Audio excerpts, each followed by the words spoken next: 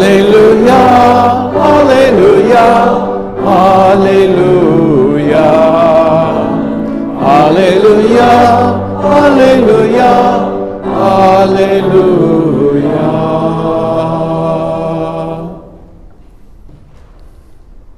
The Lord be with you. And with your spirit. A reading from the Holy Gospel according to John. Glory to you, Lord.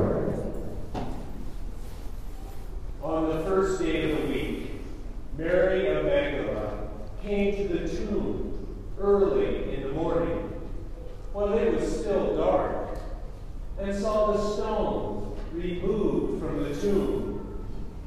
So she ran and went to Simon Peter and to the other disciple whom Jesus loved, and told them, "They have taken the Lord from the tomb, and we don't know where they put him." So Peter and the other disciple went out and came to the tomb. They both ran, but the other disciple ran faster than Peter and arrived at the tomb first. He bent down and saw the burial cloths there, but did not go in. When Simon Peter arrived after him, he went into the tomb and saw the burial cloths there, and the cloth that had covered his head, not with the burial cloths, but rolled up in a separate place. Then the other disciple also went in, the one who had arrived at the tomb first, and he saw and believed. For they did not yet understand the scripture that he had to rise from the dead. The Gospel of the Lord. Thanks be to God.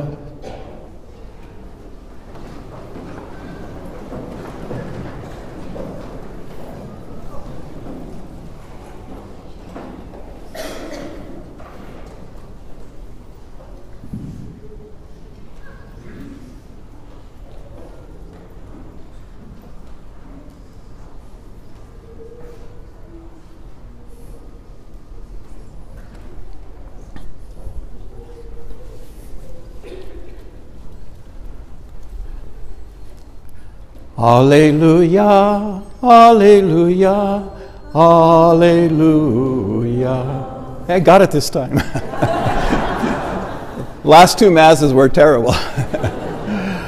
Isn't that a beautiful word, Alleluia? It's been gone from our vocabulary for the 6 weeks of Lent, that time that's so sober and everybody's reflecting on their sins and on forgiveness and being pious and holy and trying to do better in their lives. And Alleluias are nowhere to be found, out away from us as we prepare for, the rugged season of Lent. And then suddenly on this beautiful morning, the Alleluias are back in full force because it expresses as no other word can really our joy and the magnificence of the feast that we're celebrating this morning, of the great gift of the resurrection of Jesus Christ. That word Alleluia is so musical, it slides off of our tongues and we can hardly keep from singing it.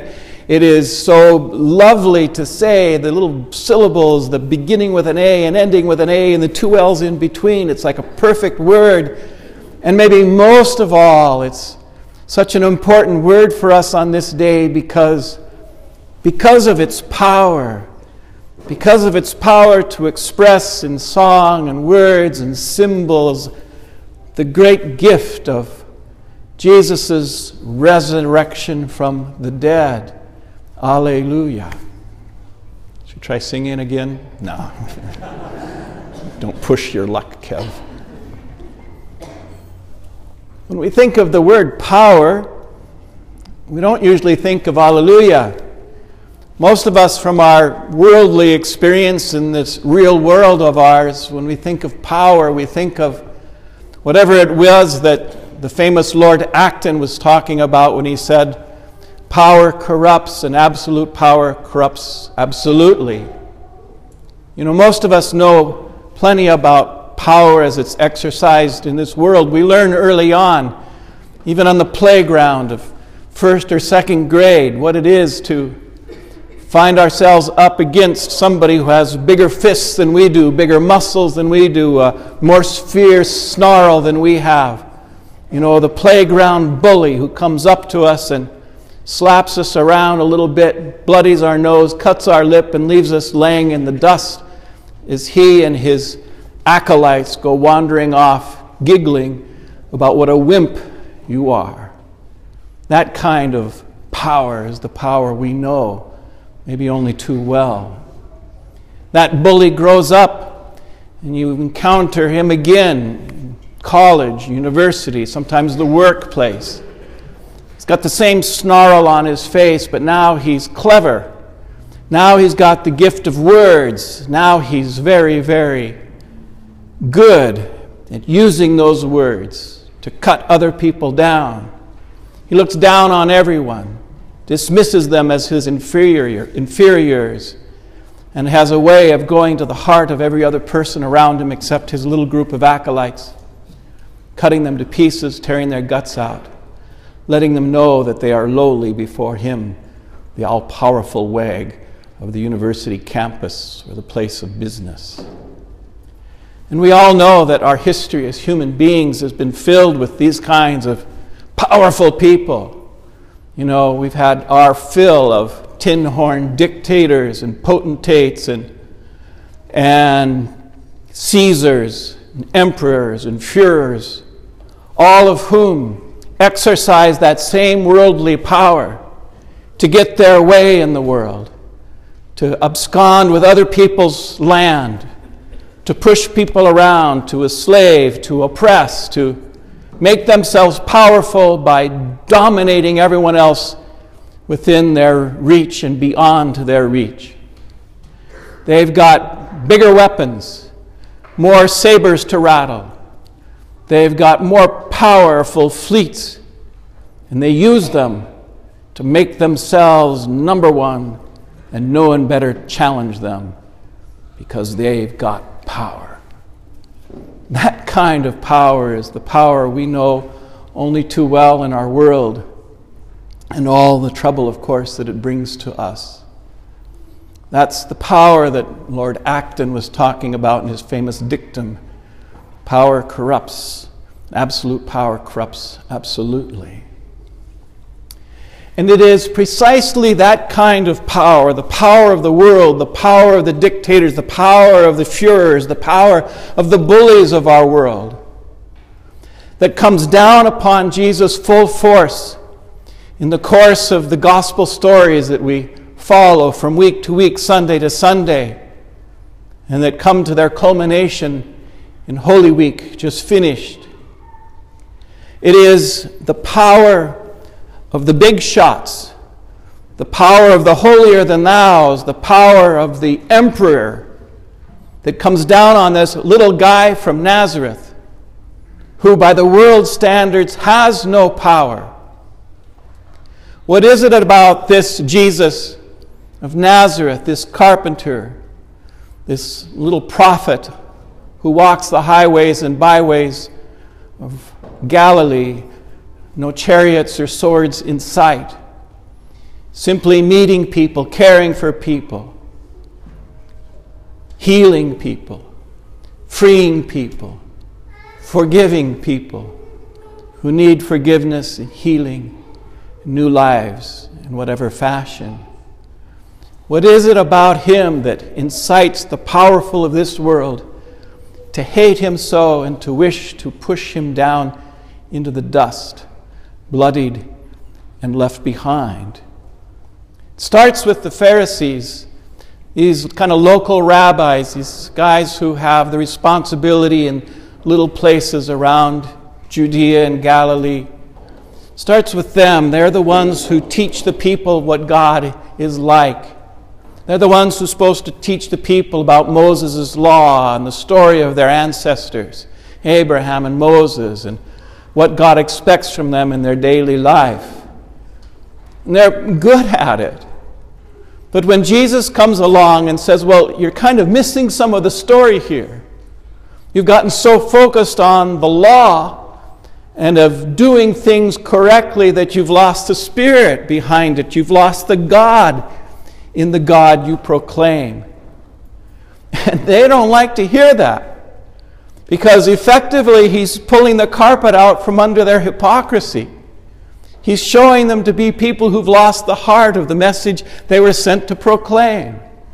And who wants to be seen as a fake, as a charlatan, as someone who's less good at what they're supposed to be doing than this upstart pastor from Galilee? And so they begin to poke and to probe and eventually to push back against Jesus with all the force that they have available to them. Doesn't stop with the Pharisees. Up in Jerusalem, you've got the Sadducees and the high priests. These are the big shots of the temple. They're the ones who protect the rituals of the temple, who oversee the sacrifices that are to be done there with lambs and doves and God knows what all. They manage humanity's relationship with God through their temple rituals. And they do a really good job at that as well. They can make a lot of money off of this business. And they are so good at it that they come to believe that in a sense they've got God in their pocket. That they're not just God's servants, but in a way God is their servant. God does what they tell God to do. And humanity, the people of faith, better do it their way. And once again, here's Jesus saying, this isn't the way God wants it to be done. God is a father to us. God is one who speaks to us in our hearts. God is one who lives in us, and lives in the poor, and lives in the needy, and lives in the leper. You know, leave behind the gold and the ivory and the temple stuff and listen to these people. Find God there. And of course, that is not a message they want to hear. They don't like upstarts from Galilee coming into their temple quarters and overturning their money changer's table. That's the economy that makes the whole thing work. And so they too bring the full force of their power, their worldly power, to bear against this carpenter from Nazareth. And we all know it doesn't stop there. There's the miserable Herod, the supposed king, who's merely a puppet of the Romans.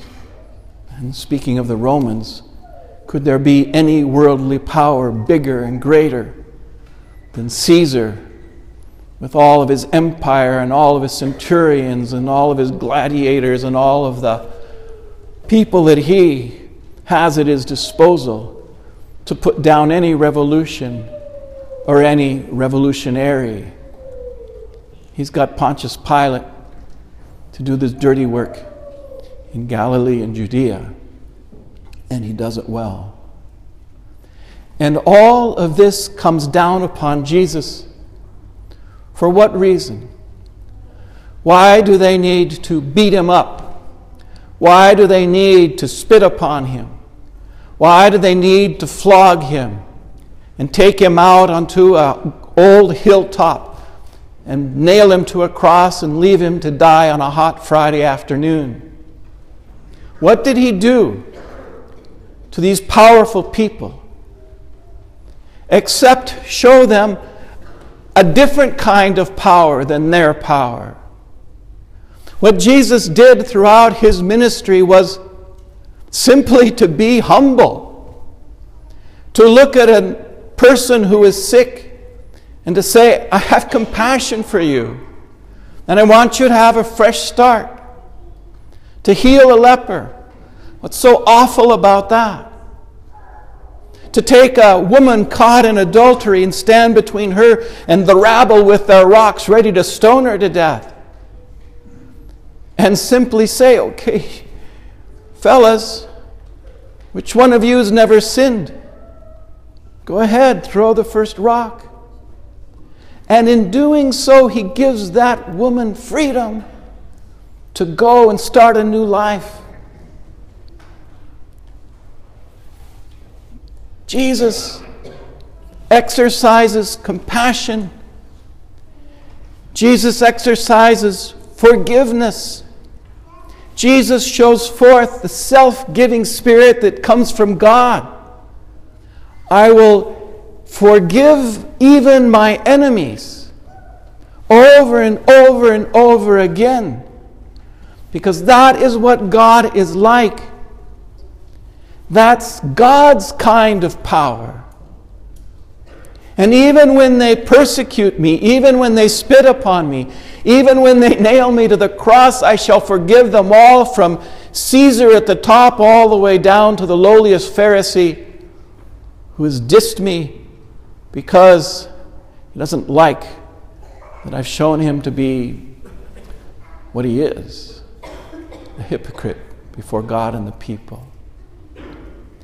Jesus absorbs the hatred, the exercise of brute power against him, and he refuses the way of vengeance. He refuses the way of hatred. He loves even those who are taking his life from him. That's his kind of power. That's Jesus' kind of power. And to the world, to the Caesars and the Herods, the Sadducees, the high priests, the Pharisees, to multitudes through history, Jesus' way of humility, of compassion, of self-giving love, of forgiveness most of all, is the way of the loser. It's the way of one who doesn't win in this world. It's the way of death. Who wants to go there? What happens to Jesus is evident that he's a loser. He ends up in a tomb, cold and hard, rotting away. Death forever. That's his destiny. And suddenly, on the first day of the week, early in the morning, maybe even before the sun is rising, little Mary of Magdala, sinner herself presumably, follower of Jesus' way, humble because she is not a powerful person in the world, discovers something extraordinary. That cold, hard tomb with the big stone rolled across its entryway that no one could escape from, especially a dead person, has been opened. The tomb is empty. The tomb is empty. And in that, Jesus' way is vindicated. Jesus' way of humility, Jesus' way of service, Jesus' way of compassion, maybe most of all, Jesus' way of forgiving love, suddenly becomes powerful because death has been defeated, because the power of the powerful has been defeated, because brute force has been defeated, because snarling lips have been defeated, because bullies have been defeated in his resurrection to life. The empty tomb proclaims it all. Well now, here's a word to describe the fracturing of that old order of power we know so well from the bully in first grade all the way up to our world's Führers and potentates, tin-horn dictators. Their power is the one that's fake and does not hold life and that is actually dead. Jesus' kind of power, Jesus' power of compassion, forgiveness, of self-giving love, is the one that lives. And in that, he fractures his tomb and the power of the world it represents. And at first, a small handful of disciples pick up his way and become fissures also in this world's structure of power.